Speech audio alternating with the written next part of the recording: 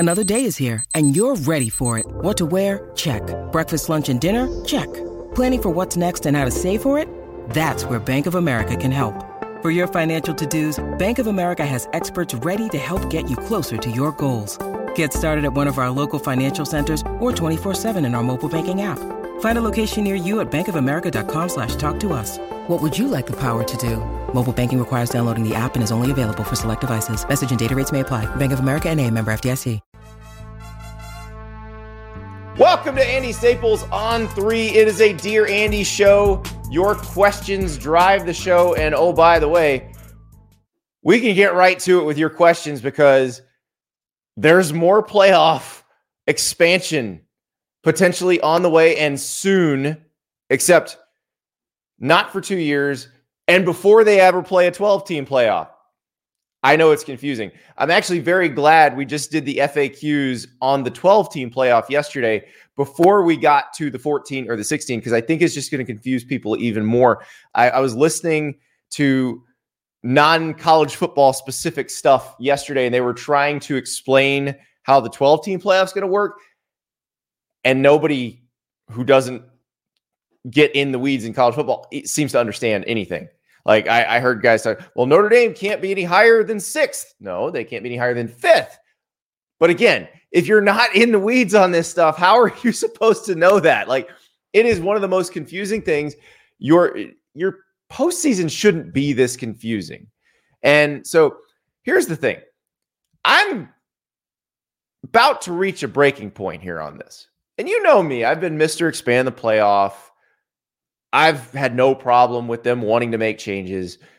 But at this point, it is pretty clear they are making this stuff up as they go along. So if you're just going to make it all up, and if everything's going to change anyway, half the time before you've actually done anything, then you need to tear it all down and start over. So tomorrow, on tomorrow's show, we're going to talk about that. Dan Wetzel from Yahoo is going to join us, the smartest guy I know.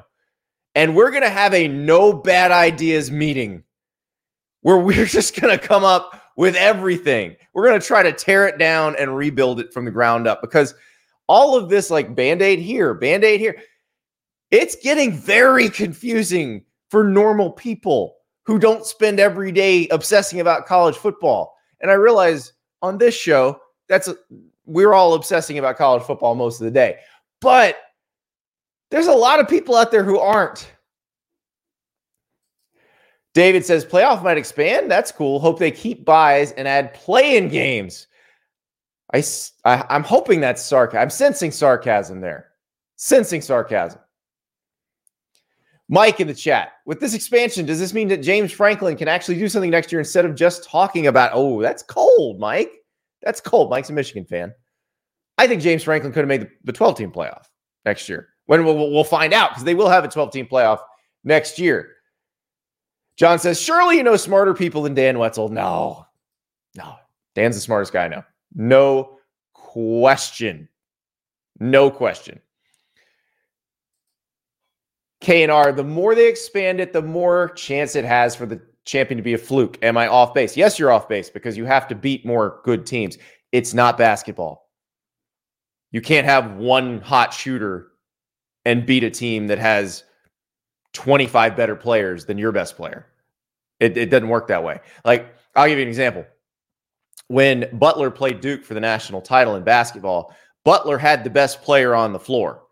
Duke had the next 5 best players on the floor at any given moment. Butler almost won. If Gordon Hayward's shot goes in, they win. If that's the case in football, if you have the best player on the field and the other team has the next best 11 players on the field at any given moment, you're going to lose. So that's why it's a little bit hard to be fluky. You might win one of those, but you're not going to win 4 of those. But it is a Dear Andy show. We also have a visit from Neal Brown, the West Virginia coach, where I'll be Dear Kneeling, because I had a lot of questions for him. He got a Mayo bath at the end of the Mayo Bowl. They were using the helmet radios in that game. How's that work? Because it looks like that's coming to college football. But we'll start with a Dear Andy question. And this is very timely and topical. From Talking College Ball, dearest Andrew, I hope this X finds you well. I've seen some fans pontificate their view of the Power 2. if the college football postseason tournament expands to 16 teams and auto bids are removed, who would be upset? I would not envision many. Warmly, Talking Ball. Well, Talking Ball, I think we know, based on about 100 years of history, that any potential changes to the postseason will cause people to complain. That is a given. We know that. Now, what you said, 16 teams, no automatic bids, I think would be very interesting. I think Greg Sankey, the commissioner of the SEC, Tony Petitti, the commissioner of the Big Ten, I think they might find that interesting. I don't know that the other commissioners would find that incredibly interesting, although we're about to talk about this. So on Wednesday in Grapevine, Texas, the commissioners who run the college football playoff got together and they met about the format from 2026 and beyond. Remember, they've decided on a format for 2024 and 2025. Again, this is all very confusing. So drop a note in the chat if I'm confusing people, if I'm going off on too many tangents here.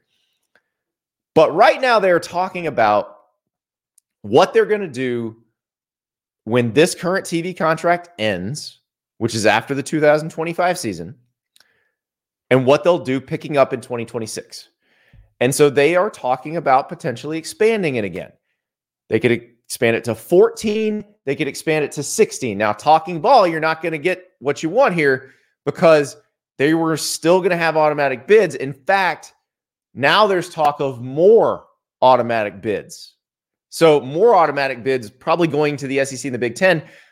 I've said all along, don't codify your automatic bids. Do not say they go to this conference or this conference or this conference unless it's one per.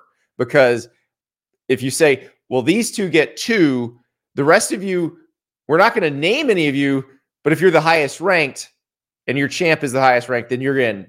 That doesn't make any sense. You should probably just do best 16 or best 14 if you want to do it that way, because then the highest ranked group of 5 champ is going to get in some years. He's going to get in a lot of years, but I don't think they're going to do that. Everybody wants a guarantee. Everybody wants to know what they're getting. Now, here's what's interesting about this. So this ESPN contract, which Bill Hancock, who's the director of the CFP for now, he's on his way out, but he said they got to get this figured out in a month. Basically, everything has to start being planned for. Sites have to be booked. So they do not have much time to get this figured out. The contract we keep talking about is $1.3 billion a year. Now, more specifically, it's $120 million a game. Now, some games are worth more than others. Championship games, semifinals, those are worth more than quarterfinal games, are worth more than first-round games. But if we're going to talk about the number, I'm not going to get super upset about the number. I do think it's silly that you haven't even played a 12-team format yet, and you're already going to expand it. If you're going to do that, just expand this year's to 14 or 16. And I realize you can't. You've already booked sites and everything. But if you're going to do that, just do it. Like, it's dumb to say we're going to do 12 just these 2 years. Like, what if 12's awesome? What if 12 turns out to be the perfect number and you've already scrapped it? But I'm not going to get too upset about the number. Again, if it's 14 or 16, it doesn't add any rounds to the tournament. The tournament has the same number of rounds either way. So let's look at this through the lens of the advisory group. So the advisory group is the SEC and the Big Ten. They're the people who run everything now. Whether they want to say it or not, whether they want to admit it or not, they're the people who run everything now. They want more of the money out of this. They want a higher percentage of money from this deal, and they're probably going to get it. They also probably want more money in general, and this would give everybody more money. So if it's $120 million a game, and again, no guarantee, we don't know how that contract is agreed upon, and it hasn't been signed yet, so everything's probably still up for negotiation. But let's say it's $120 million a game. If you go to 14, that's adding 2 games to the first round. That would be $1.5 billion a year that everybody would be splitting. Presumably the Big Ten and the SEC getting a larger share than anybody else. If you go to 16, that would be $1.75 billion a year. for everybody to split. Presumably the SEC and the Big Ten get a larger share. Now, here's where 14 is interesting. If it's 14, there's still 2 buys instead of 4 buys. There's 4 buys in the 12 team. There'd be 2 buys in the 14 team. Everybody else got to play a first round game. Who do you think's going to get those buys most years? Who might that be? Would it be the SEC champ and the Big Ten champ in some order? So there's why 14, which doesn't otherwise make much sense, might make sense. Yeah, we want our champions. Because remember, the buys were built into this thing when Greg Sankey and Jack Swarbrick and Craig Thompson and Bob Bowlesby, when they created this 12-team format a few years ago. The buys were built in to keep the conference championship games relevant, to make them matter, to make them still viable commercial properties. The SEC makes a ton of money off its championship game. The Big Ten makes a ton of money off its championship game. They don't want those to just be irrelevant. And we got another question later in Dear Andy about that particular piece of this, which is very interesting. But that's why. So if the SEC championship game and the Big Ten championship game were to be for a bye in the college football playoff, if the winner gets a bye and the loser has to go play a bunch of teams and play an extra game, then that would make sense. That would make sense why they would want that. And it gets the number up to 1.5. But remember, when they put this out to market, when they put the 12-team playoff out to market, they thought they were going to get $1.8 billion a year. They didn't. They got $500 million less than they thought they were going to get. This would help get them back to where they kind of wanted to be. So that's what's going on. And this is all going to happen very fast. Again, they've got about a month, and it's not like before. Remember before, the Pac-2, the 2-pack could hold things up because everything had to be unanimous. This is the end of this 12-year contract at the end of the 25 season. It doesn't have to be unanimous anymore. Music Meister. I also don't think that the CFP and any TV media should be associated with each other. Music Meister, how would we watch the games if there were no TV media associated with the CFP? I don't think you understand how this works. We have to watch, they have to televise it if we get to see them, unless we just all go, but the stadiums aren't that big. So they're going to have to contract with somebody who televises games. Everybody thinks the TV is such a conspiracy. It is a conspiracy, but it's not as insidious as you think. Everybody's just trying to make the most money possible. That's what they're trying to do. But it's crazy to me that you've not even played a single 12-team format. Now, granted, there should have been a 12-team playoff last year. We can thank the members of the Alliance, the ACC, the Pac-12, and the Big Ten for screwing that up. Pac-12 got destroyed. The ACC might be destroyed, and the Big Ten was pulling an okie doke on the Pac-12 and the ACC. So we know how that worked out. That was not a very smart move by the ACC and the Pac-12, and they played themselves. Like the ACC champ would have gotten in the playoff had the ACC not delayed the 12-team playoff. Congratulations. So we should have seen it already, but we haven't seen it yet, and yet they're already going to expand it. It is wild to me that this is how it's going to go down. And oh, by the way, there's this artificial timeline. Like, you got to get this done. I say artificial. It's not really artificial. Again, this stuff does have to be planned in advance, so there's not like a plumbers convention where they're supposed to have the national championship game. So they got to do this, but they're doing it very fast and at a time when the management of the sport is sort of up in the air. Because again, how college football is run kind of is going to get dictated by the courts and the National Labor Relations Board. So it's not like something could change dramatically in the next year, And then you're going to have to change all this again. Plus, I mentioned the ACC. You got them suing Florida State suing them. We don't know that everybody's conference membership is settled, that it's going to look like this in 2026. In fact, I think it's more likely it doesn't look like this in 2026. So stay tuned, everybody. We got a lot to talk about. There is no offseason here. None. No offseason whatsoever. Who knows? It might be like 80 teams by the time we actually see the 2026 college football playoff. But I do want to point out these numbers because this is one where, and I think maybe we're past that point where people get upset about that.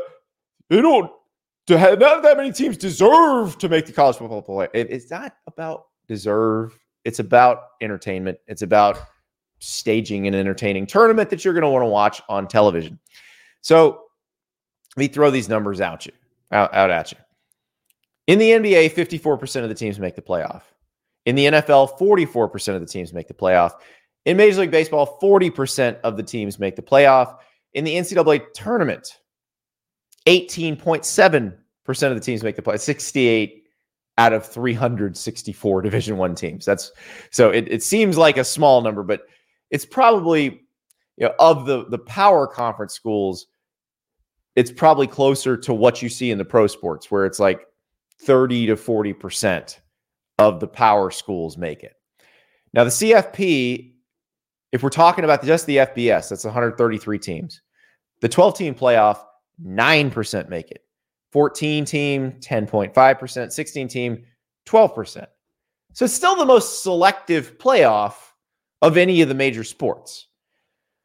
Now, I'd say we could probably boil that down to power conferences because there's probably only one spot going to a group of 5 school. So if we just did the power conferences, we're 65. Power conference in Notre Dame is 65. 12-team playoff is 18.5%. 14 is 21.5%. 16 is 24.6%. So closer to what the pro sports do, but still not that close. It would still be a pretty selective tournament. I think it'll be an entertaining one, but again, you're expanding it before we even see a 12-team. It's just wild. Andrew in the chat, give us a March Madness style bracket for CFP. A 64-team is just what the sport needs. 64-team playoff would be wild. Now, it's only 2 extra games if we think about it that way. Like 16's the winner has to win 4 games. 64-team playoff, the winner has to win 6 games. So it's not as outside the realm of, and meanwhile, the commissioners are like, ooh, we hadn't thought of that. Andrew, don't give them ideas. Don't give them ideas. They're struggling enough as it is. They're just making this up as they go along. A man who is not making it up as he goes along, Neal Brown, the head coach at West Virginia. He came out at Big 12 Media Days last year and said, "You're all wrong. You're predicting us to finish last. You are wrong." And he was correct. West Virginia won 9 games last year, retained a lot of their good players. So we're going to hear from Neal Brown very shortly. But first, I want to tell you about Prize Picks. Best daily fantasy app on the planet. Download that Prize Picks app, use the referral code Andy, and you will get $100 deposit match up to. So if you deposit $100, they will match you $100. If you deposit 50, they'll deposit 50 to match you. And how's it work? So you're playing against a number. You're not playing against a bunch of fantasy sharks who are just using algorithms. You are playing against a number. So if you're, let's say, a college basketball game, and let's say it's a Kentucky game this weekend, and you want to see, they'll put Rob Dillingham's point total up there, and it'll be something to the tune of, they haven't put it up yet because the game's not till Saturday, but it'll be something to the tune of 16.5 points, and you decide more than or less than. You pick one square for that, pick another square for something else, and it doesn't have to be in the same sport. It could be NBA, NHL, it could be darts, it could be esports, you name it, they got it all. Could be slap fighting. I got to check. I don't know if there's a Power Slap event this week, so we got to find out. But if there is, I'll try to handicap it for you. But this way, you decide how risky you want to get. So if you want to go 2 squares, that's the least risk, but it's also the lowest payout. If you want to go 5 squares, that's the highest risk and the highest payout. So give it a shot.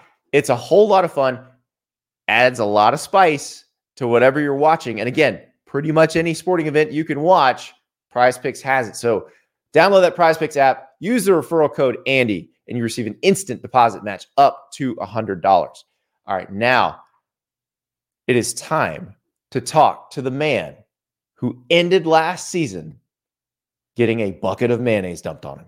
West Virginia coach Neal Brown.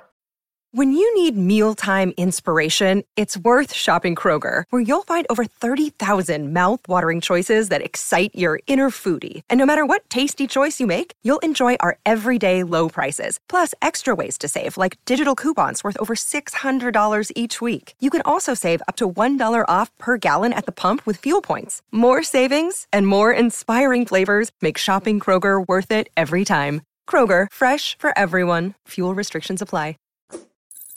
We are joined now by West Virginia coach Neal Brown, who, how long did it take you to get the mayo out of the hair? Well, since I know you're a food connoisseur, you would appreciate this.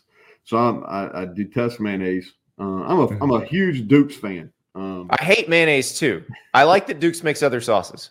They do, man. Like quality barbecue sauce, really. Honey mustard, like good. Like it was a good learning experience. So they do the mayo dump. I had to do a quick interview there for like 30 seconds. And I hustled to the locker room, threw those clothes in the trash, never to be seen again, showered. And so I made it as painless as possible. See, I hate mayo so much. What I would want in that situation, and by the way, at least they didn't give you a concussion like they did Shane Beamer with the bucket. That's true. But what I would do, I hate mayo so much that the smell makes me gag. I would want to sprint immediately into one of those showers that you see in like the sci-fi movies where they're delousing you. So they have like the fire hoses and just hit me with them, get it all out. Well, I thought I had a great plan. Like I had our raincoat. I had one of our assistant equipment managers, who's kind of my guy. Yeah. And I told him to take it. I felt pretty good about winning the game. So I'm usually a visor guy, wore a full hat because I didn't want it in my hair. And then I tell Austin, our assistant equipment manager, I'm like, hey, take the raincoat out there. The minute we win the game, give me that raincoat as soon as I'm coming off the podium. So I'm thinking, hey, I'm going to wear the raincoat during this. I'm same thing. I can't stand the smell of mayonnaise. I don't like the texture of it, anything. Well, Ren Baker, our athletic director, takes the raincoat. Oh, no. Plan B. So if you see the pictures, like I've got my sweatshirt like pulled tight around my neck so it doesn't run down my back. And Ren Baker's like, I'm gonna sell some WVU raincoats. That flying WV looks great on a raincoat. But listen, you gotta appreciate when the AD sees the revenue streams. But this season, I go back to like I re-listened to your press conference from Big 12 Media Days where you came out and said, you are all wrong. You are predicting us 14th. Here's how many offensive line starts we have coming back. Love this team. And how satisfying was it to have that season? Yeah, no, satisfying for sure. A little bit what ifs because obviously we lose on the Hail Mary and then Houston, we're up against Oklahoma State in the fourth quarter and we don't finish. And so 2 really winnable games that we didn't finish on. And so there's still a real hunger in our building. But it was satisfying. And when I went to the Big 12 Media Days and we got picked last, understood it from a small perspective because the narrative around us was so negative. But what they didn't see is they didn't see that our culture had changed and really some of our struggles in 22, some narrow losses. But some things happened that we didn't do a good enough job athletic department wise or within our football program to really change to the kind of changing pace of college football. And so I knew, even though we went 5-7, we won 2 of our last 3. We beat Oklahoma. We beat Oklahoma State. We weren't that far away. And then had a lot of trust in our offensive line and our defensive line. And I felt like in regardless of what league you're playing in, if you're good up front, then you have a chance. And that's where I thought the media didn't do a very good job, like doing their homework. And some of that is because of the media that covers the Big 12 is so Texas centric. They don't really know what we have, and so they see the record, they see what we lost, and they just assume that, we weren't going to be very good. But, we had the second most, I think, offensive line starts returning, and we got multiple NFL players up front, and we changed the offense. We changed our defense, which at that time the media didn't know that. And I said that just because I really felt that. And then I wanted our players to hear that too. So you mentioned the struggles in 22. You lost a lot of players in the portal in 22. You retained most of your key players going into last season. If you look at how things have gone since your season ended, you've retained most of the guys that you wanted to retain this year.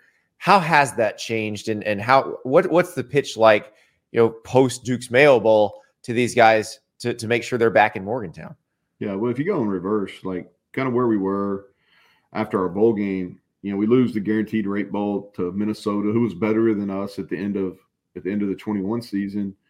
And we just didn't have the necessary things in place to hold on to our players. Now we do. Our collective, the Country Roads Trust, we've done a really good job of raising money. I think that it's very well run. It's backed, and we've got a really good plan, and they've got a really good plan. So that's kind of changed and allows to retain. That's been a big piece of it.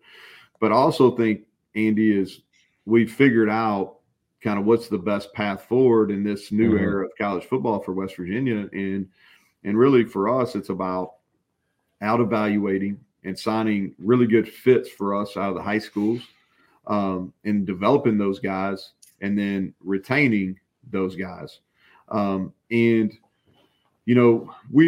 from what guys are earning coming out of high school their first year, we've put not as much emphasis on that and more emphasis on the retention of the guys that have been here in our program and produced.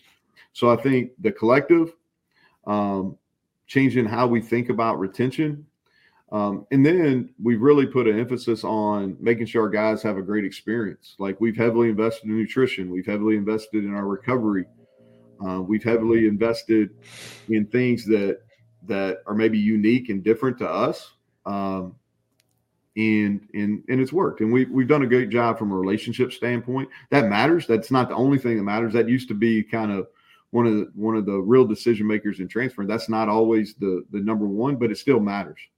Yeah. Yeah. Cause everything matters. And I always tell people, like, with linemen don't like to move. They don't like change. They don't like to have to meet a bunch of new people. So if you keep them happy, if they feel comfortable, it might not necessarily be the largest dollar figure that draws them. But it's interesting what you were saying, because I've heard a lot of the same things from Mike Norvell at Florida State, where just being very brutally honest about the evaluation of your own roster and realizing who is a great contributor for you, who you can keep. That seems to be the secret sauce there.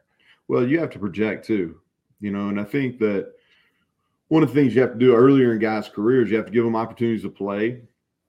And if a guy's going to redshirt, where a lot of offensive linemen and defensive linemen are still doing that, if they're going to, man, you've got to give them a lot of attention. And that's something we tried to do here with both fronts. Is we've got a development program that we put them through in the weight room, where they're getting a ton of attention from our strength coach.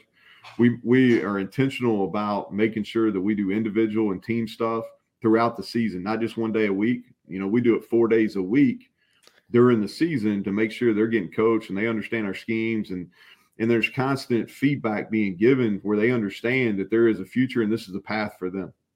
Yeah.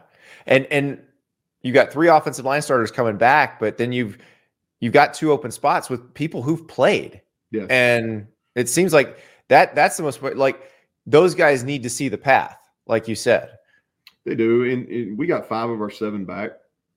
And and just talk about offensive line. You're a former lineman, so I think you probably understand this maybe even better than most of your listeners. Is the offensive line for us is really that's the single position group that's has had the most influence on our team. And so when we got here, we had one starter in Colton McKivitz, who was a great player, starting right tackle for the San Francisco 49ers. He worked the right way. But our numbers, scholarship-wise, and our talent was not where it needed to be. And then we decided to go young. And Zach Frazier, came in the 2020 season and started every game in his career with the exception of one. And that was his second game. And he played about 3/4 of that game. So he really changed. And then we added Doug Nestor, who's from West Virginia. That was a transfer from Virginia Tech. And both of those guys were great leaders for us. And they really set the tone from a work ethic standpoint. Doug was great vocally. And then Wyatt Milan came in the next year. And now Wyatt started he's going to be a senior. This will be his fourth year as a starter for us. And so then what has happened in that room is now the standard that was set by Zach Frazier and Doug Nestor has continued, and it's how they work, it's how they meet, it's the extra stuff they do, how they handle nutrition, all those things. And so now what that's done is that's gone down to our younger guys, and we've evaluated and recruited those guys at a pretty good level too. So we got good players coming behind them. But the standard from a work ethic standpoint is really, really changed. And then what they've done from an offensive line room is they've really challenged the defensive line because they work out and they go against each other. They work out together. They go against each other all the time in practice. And so that rose the level of work and play and production in our defensive line room. So both those units are the strength of our football team now. Well, and especially in this Big 12, we had Gus Malzahn on yesterday, and he said he was even surprised. He didn't realize how physical a conference it is. But, I mean, you look around the league, you've got Kansas State, you guys, what Utah is going to bring in. Like, you better be able to be good on the line of scrimmage. Yeah. Well, this is, to me, it's the most undervalued league in college football. And I think across the board, there's more parity in our league. I think it's the most competitive league in college football. And don't get me wrong, I respect the Big Ten. I respect the ACC. I respect the SEC. And the SEC and the Big Ten, their top teams have probably won at a little higher level than our top teams have. But if you look at just the depth in our league and week in and week out, like how tough it is, the bottom teams in our league have a chance to beat the top teams in our league every single week. And I think when people think of the Big 12, they think, oh, it's air raid and throwing around and like defense. Well, that narrative's completely wrong. And that tells me, if I get a question like that, my first thought is, well, you haven't been paying attention. You're not a knowledgeable college football fan, because that hadn't been the case in the last 3 years. Like, this is a league that's physical up front. Look at the number of offensive line draft picks in this draft coming up. And then look at the number of defensive line draft picks over the last 2 years. And you'll see, like, there's quality players on both fronts. And this is a physical league that plays defense and is developing really good guys on both line of scrimmages. Yeah, it's a dramatic difference than what it used to be, because I did all those studies years ago about how many offensive linemen got drafted, where they got drafted, D linemen. And you're right, that the league is producing better ones at a much better clip. And I think the way Gus runs the ball at UCF, you're going to see that there. What Kansas wants to do with Jeff Grimes coming in as an offensive coordinator, like, it is going to be a smash mouth league. I wanted to ask you about, in your bowl game, you were one of the teams that got a chance to use the helmet communication, and now it looks like they're going to make that legal. So what was that like? What was that experience like? How did it work? Yeah, so let's go backwards here. So we've been fortunate. We were kind of a test school for the previous 2 springs. So we used it for a week in spring ball and in our spring game the last 2 years. So in 22 and 23 both, we used it. And it's just So in the bowl game, we didn't have there was not. I think when people initially think about this, think about the NFL, which they should. The NFL has only one player on each side of the ball can use it. It cuts off at 15 seconds. That's not what we had in the bowl game. On defense, we had both our linebackers, both our safeties. So we had 4 units that we used on defense. On offense, we just put it on quarterback, but we could have had more. Yeah. And there was no shutoff. And so you could talk to the guys right up to the snap. Yeah. And so to me, I think one of the issues we have in college football, and it was exposed by when you saw the Michigan stuff with the signals and to me the sign stealing wasn't as big an issue as the advanced scouting, and I think that kind of got lost. Like I think everybody is probably trying to steal signs, signals at some point in game. Yeah, in games. But the thing that took it over the top was the filming and the supposed filming. I don't know, and the advanced scouting piece. That's what made it a little different. But I just think if you look at our college sidelines, like they look like clown shows right now. Different color shirts, a bunch of people, and so the staffs have become so big, and there's people that are just designed to do that. People have real systems, and so I think, man, we need to clean that up.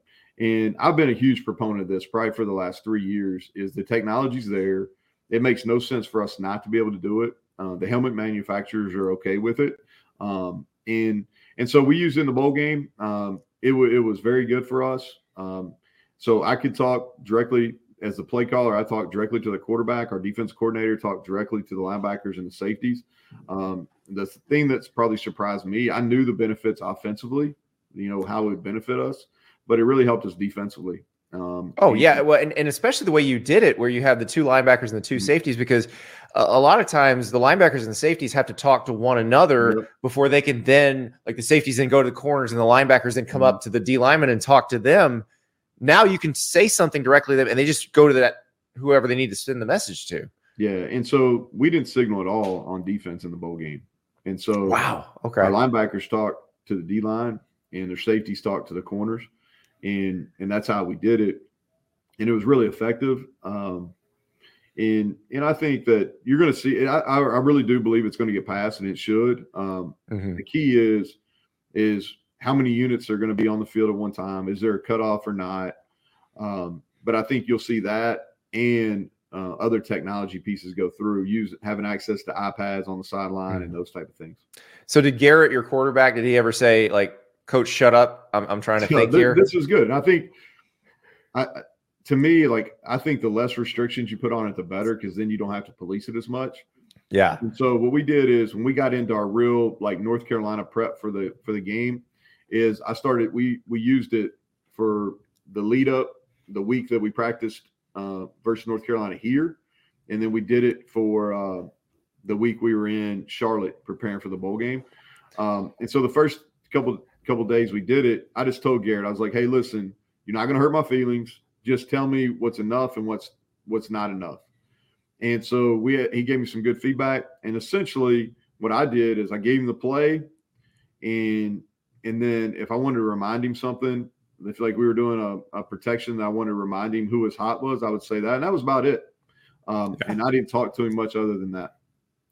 I can't wait, because when they brought the bed sheets out, that was it for me. The bed sheets on the poles where you have 3 guys with I don't know. It's a bad look. It's a multi-billion-dollar operation. It doesn't need to be that way. It looks. If you look at an NFL sideline and you look at a college sideline, drastically different. It's just a bad look for college football, and this is an opportunity to clean it up. So you mentioned, as the play caller, and this is something that you decided last season that you were going to get back to doing. How did you find that? Because that's what it's amazing to me how different everybody's opinion. With Gus yesterday, he's going back to it this year. He had thought the CEO stuff was more important, but now he wants to do it. Eli Drinkwitz says he liked handing off to somebody else. How was it for you being back in that role? Yeah, so like when we had our struggles in 22 is, I think quality leaders should always look inward first. And I had a lot of things I had to do better. And for me, what it was is we had a lot of success at Troy, and we had just been okay here and definitely underachieved in 22. And what I kind of undervalued was there's more to the job here than there was at Troy, but not like night and day like people think. And college football had changed, so it had added to your plate, like the player, working player retention year round, the NIL stuff. You're working those two things every single day. There's not a day goes by that I don't deal with some kind of NIL or player retention. You know what I mean? But so what I did there toward the end of the 22 season was like I made a conscious decision as a leader that I was going to focus on what my strengths were, and then I was going to focus on what's necessary. So aspects of my job that I'm really good at, and then aspects of my job that are necessary. So like a necessary would be NIL, right? Things I'm good at were offensive, the design and the schedule and the calling of the game. Those things, those have been strengths. That's the reason that I got to this point to begin with, right? And then the things that weren't strengths of mine or weren't necessary for the head coach to do is I had other people. And here's the thing, like I had the people in the building, they're more qualified and they're better at it than I am. And then what we did from an offensive standpoint is like we've got a staff here, and most of these guys have been with me for a really good and I gave them a ton, and they earned a ton of say. And so what ended up for me, what happened was I was really a collector of the information. I was really taking their ideas and putting them into a game plan and organizing it and then calling it on game day. And I had really good help during the game. And what it does for me as a head coach is it helps me manage the game better. Because I think the offensive play caller has the most influence of anybody in the game, non-player wise. And so, and here's what I mean by that, Andy, is like if we're playing a tempo team that's playing really, really fast, and we need to give the defense a break, that's not necessarily what we do. We don't huddle. We don't do those type of things. Like, but I can slow the game down without our players having an understanding of what's going on. Or if we're getting into 4-down territory, if you're not a play caller, you got to give the offense coordinator a really good idea of, hey, this is a 2-down call, and you really need to tell them on 1st and 2nd down when they're going to have 4 downs. So you got to be really ahead. But if you're the head coach and the offense play caller, you kind of know, and so you can make that decision between 2nd and 3rd down when it's going to be And so there's less communication. It's easier to manage your timeout, especially on offense. And so that's what it was for me. Is when I took that back, and I'm not saying I'll do it forever, but it's definitely the right thing for us right now. And we made so many changes to what we do, like we were air raid forever, and that's kind of my background. And we decided, probably November of 22 that wasn't who we were going to be moving forward. And we were going to have a dual threat quarterback. We were going to run the football and concentrate on being explosive in the pass game. And so I just felt like if we were going to make that change, I needed to be the one that was implementing it. So before I let you go, I want to ask about one of your outgoing guys, and you've already mentioned him and what an impact he had on your program. But Zach Frazier, one of my favorite players to watch in the whole country. I love a good center, guy who just controls everything on the line of scrimmage. And dude broke his leg at the end of the season. Was he trying to play in the bowl game with a broken leg, or is it? Like if they would have let him, he would have. I thought. It's like the ultimate team guy. Like what is an NFL team getting in Zach Frazier? Yeah, well, he's going to set the standard with how he works. He's extremely intelligent. From a football standpoint, for us, he was a quarterback for our offensive line. He made all our identifications, both the run game and the pass game. He has a deep understanding of making sure we get our 5 on their 5. And that sounds a lot easier than it is, as you know. It's not. And he's really strong, plays with great leverage, and he's got he's not as tall maybe as your prototypical, but he's got long arms, and he's got he's got big hands and strong hands. And like his wrestling background, he's 4-time state champion in wrestling, and his whole side of his mother on his mom's side are all really successful wrestlers, and you see that in his game. You see him playing with leverage and hand strength. I really believe this. Okay. I think Zach will, if he stays healthy, which he has done, except with one exception. He only missed one game due to injury, and that was a bowl game. So he played a lot of consecutive games for us. I really believe he'll be a 10-plus year starter in the NFL. He'll be an all-pro. I believe that. I've coached a lot of really good players. I'm not saying he's the most talented, but he's the best football player that I've had the opportunity to coach. Well, I can't wait to see what he does. Cannot wait to see what you guys do, because you're coming off this great season, lots of key guys back, and who knows, maybe nobody has to wear a pink shirt to call plays. Neal Brown, thank you so much. I appreciate it. Thanks, Andy. The great Neal Brown, and yes, I'm very, very excited to see Zach Frazier going forward, because that dude was so much fun to watch at West Virginia. But you know what else is fun? Your questions. You guys always have some great ones. And we'll start with a question from Rich that came in while we were still in 12-team playoff mode, before we started thinking about a 14 or a 16. And remember, there are going to be 2 seasons, at least we think, of a 12-team playoff before. So let's talk about Rich's question, which brings up an interesting scenario. The more I'm thinking about the playoff, the more it seems the third-place teams in the SEC and Big Ten have the best path to the title. Take the SEC, for example. If the regular season ends with Georgia at number 1, Alabama at number 4, these are national rankings, and Texas at number 5, with Georgia beating Alabama in the SEC championship, Georgia gets a bye, but had to play a 13th game against a top 5 opponent to get it. And it will play its final 4 games at a neutral site if you include the SEC championship game. So that would be correct. SEC championship game, quarterfinal, semifinal, national title game would all be neutral site games. Alabama, meanwhile, in this scenario, Alabama has lost the SEC championship game to Georgia, played a 13th game, and now would have to play 17 games if it wants to win the national title. This is also true. Texas essentially would get a bye week before hosting a playoff game and only play 16 games to win the title. It seems like Texas would have the preferable path in that scenario. The above may never happen, but there will be scenarios no one ever conceived as we enter this new world. The above could absolutely happen. And the thing about Rich's question is whether we're talking about the SEC or the Big Ten, and I think those are the 2 we're probably talking about in this scenario, the third place team might not be that different from 1 and 2. It kind of depends on the year. Now, what you say is, because you say, what's the incentive of playing the conference championship game?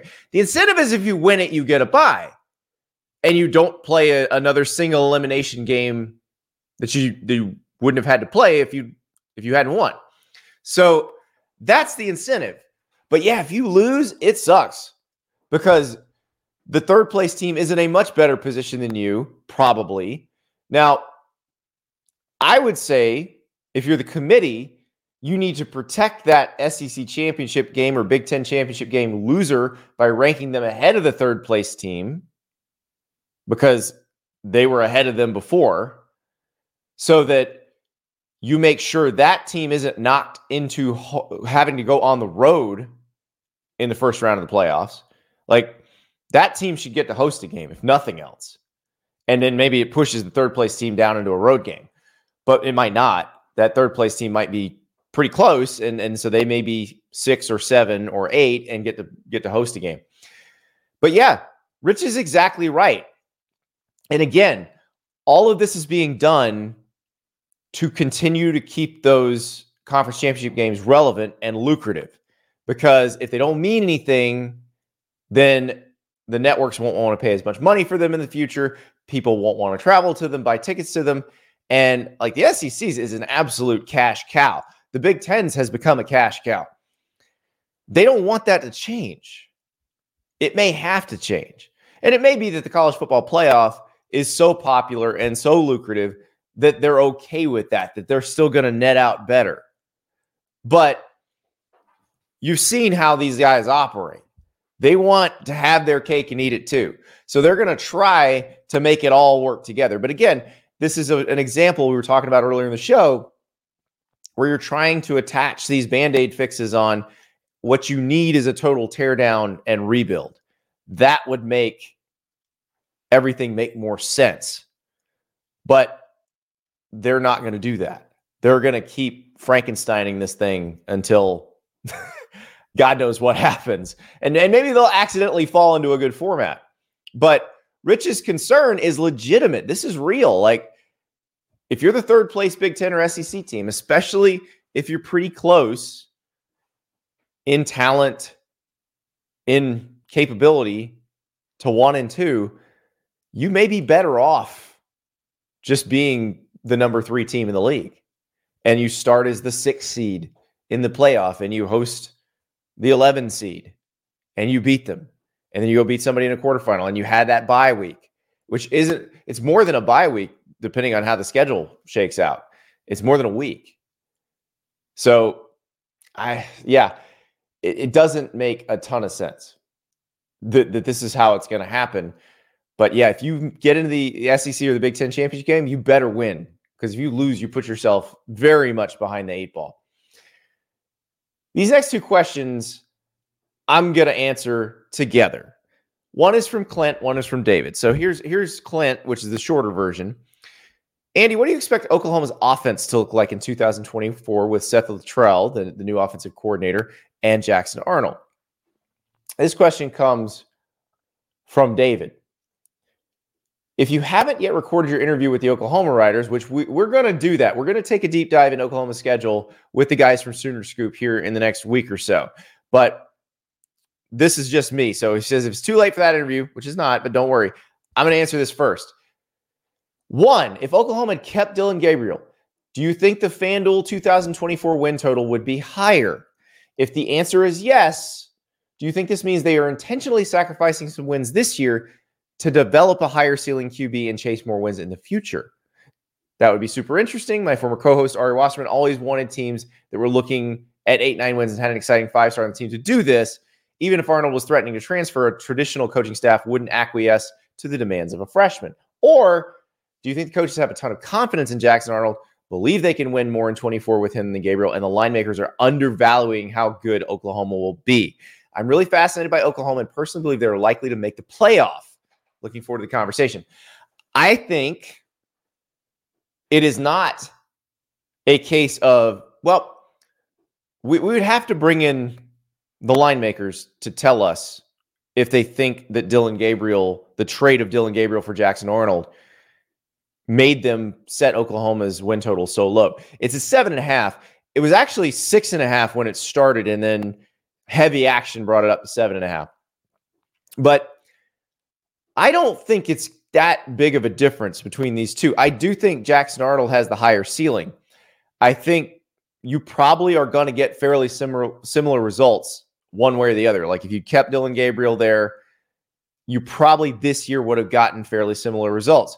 Now, as to Clint's question, what's the offense going to look like? Seth Littrell comes from the air raid tree, but he's been working with Jeff Lebby. So like the veer and shoot and the air raid are not the same offense. They operate differently, but there are some things that are similar. If you're a quarterback working with the receivers, a lot of the concepts of finding open space, you're gonna do that. You're gonna have to rep it out, get that kind of telepathic connection with your receivers. Like all of that is still similar, and the tempo is similar. So to a defense, it's a lot of the same stressors. So I do think they're going to be similarly productive. I think that the bigger issue for Oklahoma is losing so much talent on the offensive line. Now, they feel pretty good about what they've got, but that's probably the bigger question. I was very confused by this win total. I was very confused that it was only 7.5 and that it was lower than that to start with, because this team beat Texas last year. They should be as good or better probably than the team that beat Texas last year.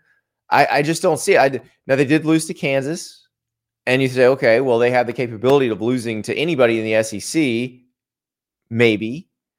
But Oklahoma is never bad. If you look in the history of Oklahoma, really the mid to late 90s are the only sustained period of mediocrity. They just don't fall into that very often. They stay good. And you can say, well, you don't trust Brent Venables, but it hasn't really mattered who coached them either. So I think Oklahoma is going to be better than the folks in Vegas think Oklahoma is going to be. And I don't think the Dillon Gabriel, Jackson Arnold thing matters in terms of one would be significantly better than the other. I do think Jackson Arnold probably has the higher ceiling. Now, I don't think they're sacrificing wins to start Jackson Arnold. I do think they looked at the situation.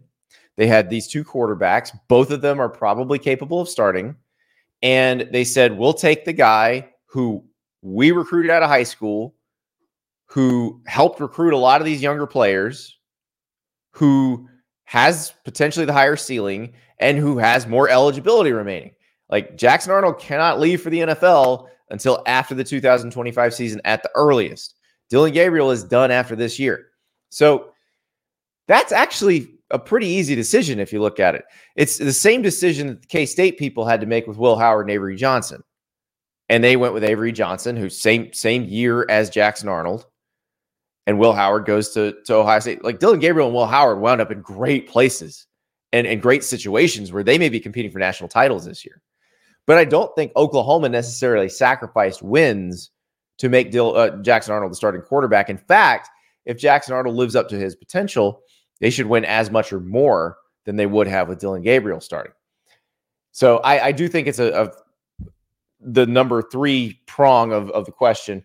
I do think it's the coach's confidence in Jackson Arnold that led them to make this decision. So, and it may be wrong. Maybe he doesn't develop, but you watch the bowl game, there were definitely flashes, and there were some plays where you're like, wow, this guy's still a true freshman. This is scary. You can't have this many turnovers. But it is one game for a true freshman I think he was making his second start because he had to make one when Dillon Gabriel was hurt. But I'm fascinated by Oklahoma because we saw Texas, and the assumption is Texas is going to be one of the best teams in the SEC. Assuming Oklahoma is going to get trounced in the SEC, I feel like is a bad assumption. This is not a program that gets trounced. It's not a program that's mediocre. They're just not like that historically. So if you say you're not confident in Brent Venables, I will accept that. But I just feel like this program has earned the benefit of the doubt. Now, if they go into the SEC and it's a terrible year, I'll be wrong and I'll eat those words. But I don't think that's going to happen. I think Oklahoma is going to be a good to very good SEC program in the very near future because they've been a good to very good program wherever they've been. The Big 8, the Big 12, doesn't matter. So I think they're going to be all right. And I don't think that Dillon Gabriel being the starting quarterback would have changed much this year. I think Oregon's really happy they got him, though. I think they're pretty thrilled because this allows, instead of one program hoarding 2 quarterbacks who could be starters pretty much anywhere, this allows one to really take off with some really good talent around him. Next question from Odin Horns, Texas fan. College football has hated Texas while it has been down. Last 3 or 4 Mac Brown years, then Charlie Strong, then Tom Herman. Will college football hate Texas when it's successful again in the SEC? By the way, the University of Texas system and the Texas A&M system have a combined endowment of $65 billion. Okay. Odin Horns, do you think people are going to hate Texas less when they're winning? Like, my experience is that people love to hate a few programs. Like, they love to hate Notre Dame and they love to hate Texas. So I don't think Texas getting better is going to cause fewer people to hate Texas. They may not make fun of you as much. They might not. Well, actually, they probably make fun of you just as much, but they might not have as much reason to actually make fun of you. It won't hurt your feelings because instead of them referencing real Texas losses, they will just be referencing imaginary scenarios where Texas loses a game in the future instead of referencing a recent loss because Texas will be winning. So I don't think there's any chance that the hatred level goes down. It can only go up from here, which I'm sure you love. Now, you bring up an interesting point when you talk about what Texas and A&M have in terms of piles of cash in their endowments. Because I think A&M also, if it ever gets really good, will be one of those universally hated programs other than their own fan base. I think because they kind of are now, but it's more as a punchline because they can never seem to get over the hump. Texas has gotten over the hump on multiple occasions. And so the hatred level, I think, would be like, let's say there's a scenario where Texas and Texas A&M are really, really good. Kind of like, the Florida, Miami, Florida State thing in the 90s, where those programs in the same state just dominating college football.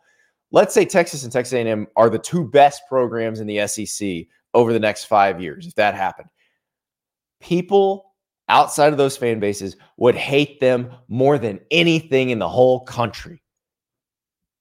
And I got a feeling, Odin Horns, you seem like the type that would like that would appreciate that would enjoy being hated, that would embrace being the villain. Congratulations. I think you're headed that way. This question comes from Christian. Is UCLA destined to be the new Northwestern or Indiana of Big Ten football? This really depends on what UCLA does. It depends on what Deshaun Foster does. And well, we say Deshaun Foster. The circumstances of Deshaun Foster's hiring suggest that if Deshaun Foster doesn't work, they can very quickly pull the ripcord and make a change. So I don't know that it's necessarily Deshaun Foster or bust making them successful in the Big Ten. That said, UCLA does not have to resign itself to being like Indiana or like Northwestern. UCLA can be a very good Big Ten program. UCLA has access to players. It has a great education to sell, which I know people say, oh, that doesn't matter in the NIL. It still matters. There's still moms and dads out there who, when their son becomes a big football recruit, they're also looking at what the degree means. Even in the NIL era. Even in the NIL era. So UCLA has all of that to sell. Incredible location. Very good players nearby. You go back to the Jim Mora era when he had Adrian Clem on his staff and they were getting really good players. You can do that. You can absolutely be a good team in the Big Ten. Can you dominate the Big Ten year in and year out? Are you going to be like Ohio State or Michigan? No, probably not. I think Oregon has that capability. I'm not sure UCLA does. I'm going to need to see that more consistently for a period of years before I believe that. I think USC has the potential to do that. We've seen USC be able to do that. We've not seen UCLA in the modern era be able to sustain something like that. But can they have good years where they make the playoff, where they compete for Big Ten titles? Yes. UCLA has the capability of doing that. Music Meister has a question in the chat. What do you feel are the realistic chances of Alabama next year? I think Alabama can compete for the SEC title. Alabama's roster is still very good. Yes, they lose Caleb Downs. Yes, they lost Caden Proctor, but they didn't lose a lot of other players who they expected to be starters. And then Kalen DeBoer brought guys from Washington and other places who can fit right in. Keon Sabb, you just saw come from Michigan. He's probably going to plug right in and play. So Alabama probably shopping a little bit in the post-spring portal, which means they're shopping outside the SEC. But it's a very good roster. It's a roster that can compete with the likes of Georgia and Texas and LSU and Texas A&M. Like, it's going to be tough. But when's the SEC not tough? So I think we can no longer assume that Alabama will be dominant because we haven't seen Kalen DeBoer coaching them yet. But I do think we could see 10 wins, 11 wins, an SEC championship game berth. Like none of that stuff's off the table. Just because Nick Saban retired, none of it's off the table. All right, our last question comes from Dan. It's a doozy, so get ready. Dan says, I know mailbag questions should be short and quick reads, but screw that. Let's get into the details of it. This is about quarterback, not just recruiting, but quarterback management in the NIL era. It's an interesting question. Obviously, a good backup quarterback has always been important, but in this new era, you're going to see the champion play 16 or 17 games when few play more than 13. The top odds teams to win next year are the usual suspects, but more importantly, they have very defined backup QBs with 5-star recruits, that's Georgia and Texas, top-tier young transfers, that's Oregon and Ole Miss, or both, which is Ohio State. That makes me ask 3 questions. Do we see a shift giving more backup QBs playing time, not just when you're up 30 on Portland State, but maybe when you're up 20 on Indiana? Lower the injury risk to your starter, get the backup real game reps, and red shirts be damned. Why would coaches care for redshirt eligibility in this era? And frankly, if you're a good player, you don't have any incentive to follow the MJ Morris model. MJ Morris was at NC State, and now he's at Maryland. If you're an elite talent, you only need one good year to get drafted. If you make 1 or 2 more appearances a year, you'll be more prepared and increase your NIL value in theory. And as a coach, you may think this makes a player more bought in, knowing they'll get some playing time. MJ Morris seemed like a sexy name midseason, and the best he could do is a Maryland team that probably goes 7-5. I will push back on that a little bit in a second, but let's finish the question. Do we see the good, never great starters who may as well be GAs become the hot backup commodity for elite schools in a longer season? Spencer Sanders was QB 3 or 4 at Ole Miss, but if he had to come in, I wouldn't be absolutely horrified as an Oregon fan who lived through the Braxton Burmeister days. Curtis Rourke can start at Indiana and win 2-3 games, or he could probably get an okay NIL deal and be backup somewhere at LSU or Florida State, and maybe he wins the job and get better coaching. I thought NIL would make top-tier players go to quote-unquote smaller schools to get playing time year one at a school who promises not to take a transfer starter and then transfer up to get more experience and better NIL value. Let's call that the Dante Moore model. But he seemed to regret this choice, which was going to UCLA first. He's now at Oregon, knowing he wasn't quite ready to start day one. Do you think we'll see more top 20 QB recruits go to a smaller school and take Dante's lead, or will recruits go to the best schools knowing they need to sit a year or two but get the best coaching possible? All very good questions. Let's go back to the first prong of this question. Do you give their backup more playing time? I've always been a proponent of giving your backup some good live reps at any point during the season, even whether you're a national title contender or not, because you're probably going in this age of college football, when quarterbacks run as much as they do, when defenders, especially in elite conferences, are as big and strong and fast as they are, you're probably going to need your backup at some point. You need to know if that guy can play. And so whether that's a series in the third quarter of a game that you're up 17 points early in the season with the first team offense, or kind of a defiant thing, we're going to give you this fourth quarter and when we get up big. But I think the series in the third quarter or two, those are helpful. The more you can get a guy experience in those situations, the better he's going to be when he comes in, the less freaked out he's going to be when he comes in. As far as the redshirting, no, if you've got an elite quarterback, don't bother redshirting. Don't even worry about it. Play him if you're going to play him. What happened at NC State with MJ Morris was a very interesting situation. It was a little bit different. So what happened with MJ Morris is MJ Morris ended up having to play as a true freshman in 22, which was not really the plan. So come 23, he's thinking he's going to be the starter at NC State. They wind up recruiting Brennan Armstrong as a transfer over MJ Morris.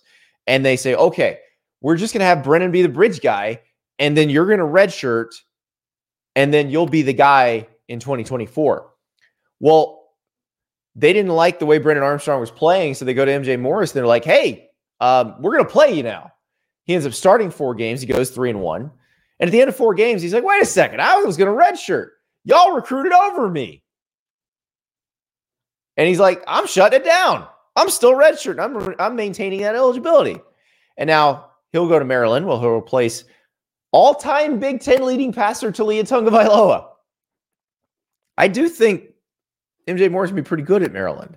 So I'm not saying that that's the best he could do. I think he went to a place where he thought he could start right away, and he probably have a pretty big career at Maryland. I think that offense is pretty good for him. But do you play those guys more? Yes, you play those guys more. No, you don't worry about redshirting.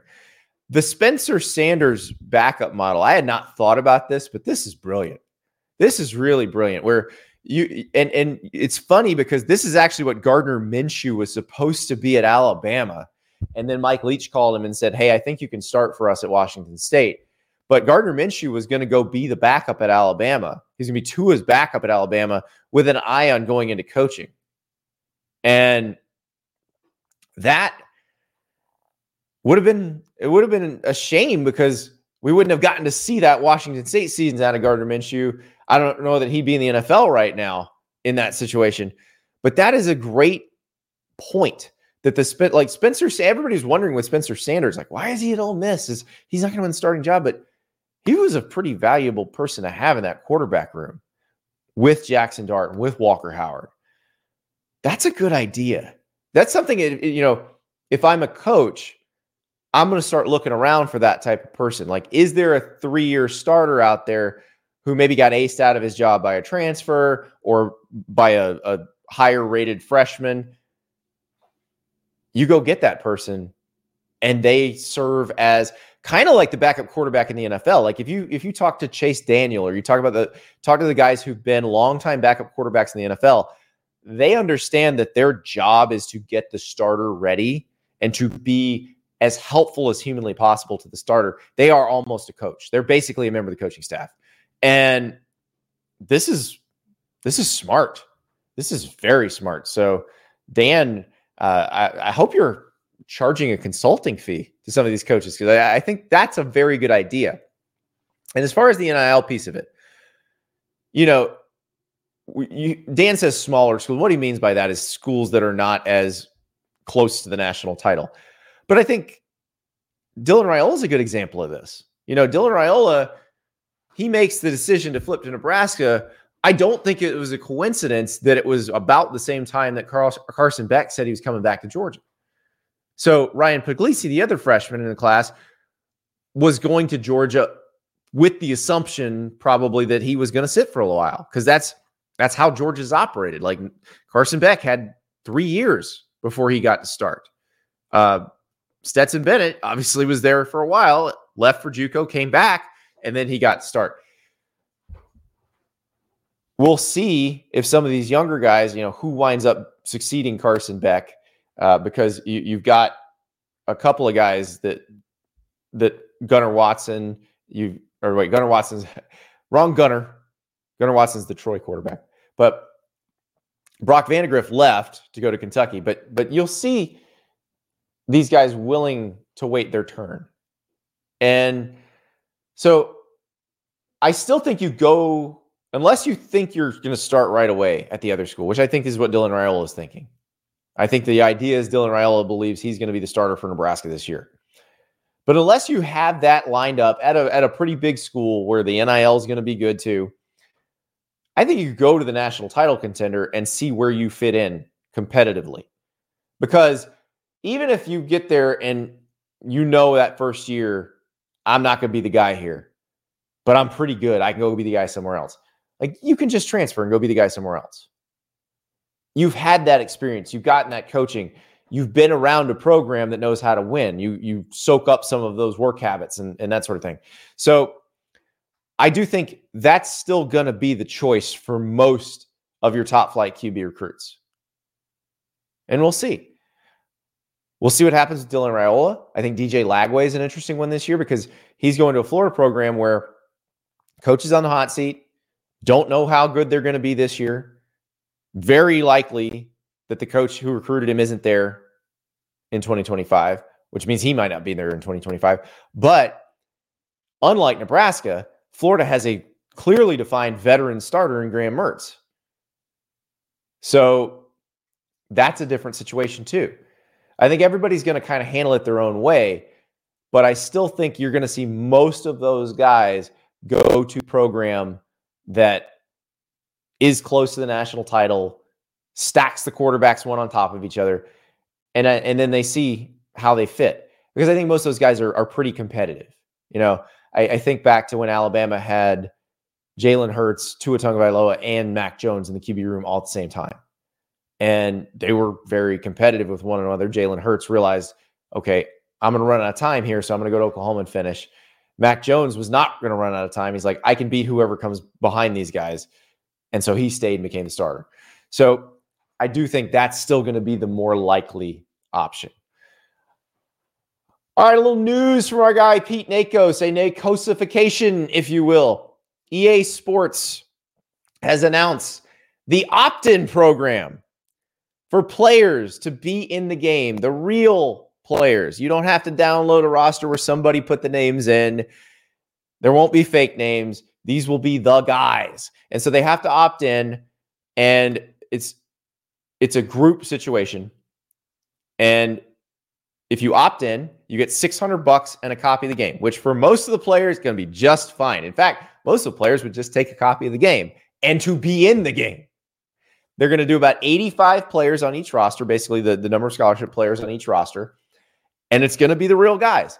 Now, they've got to download an app, and they've got to fill a form out to get this. And they can opt out. Well, if they don't opt in, EA is going to go, okay, you didn't opt in.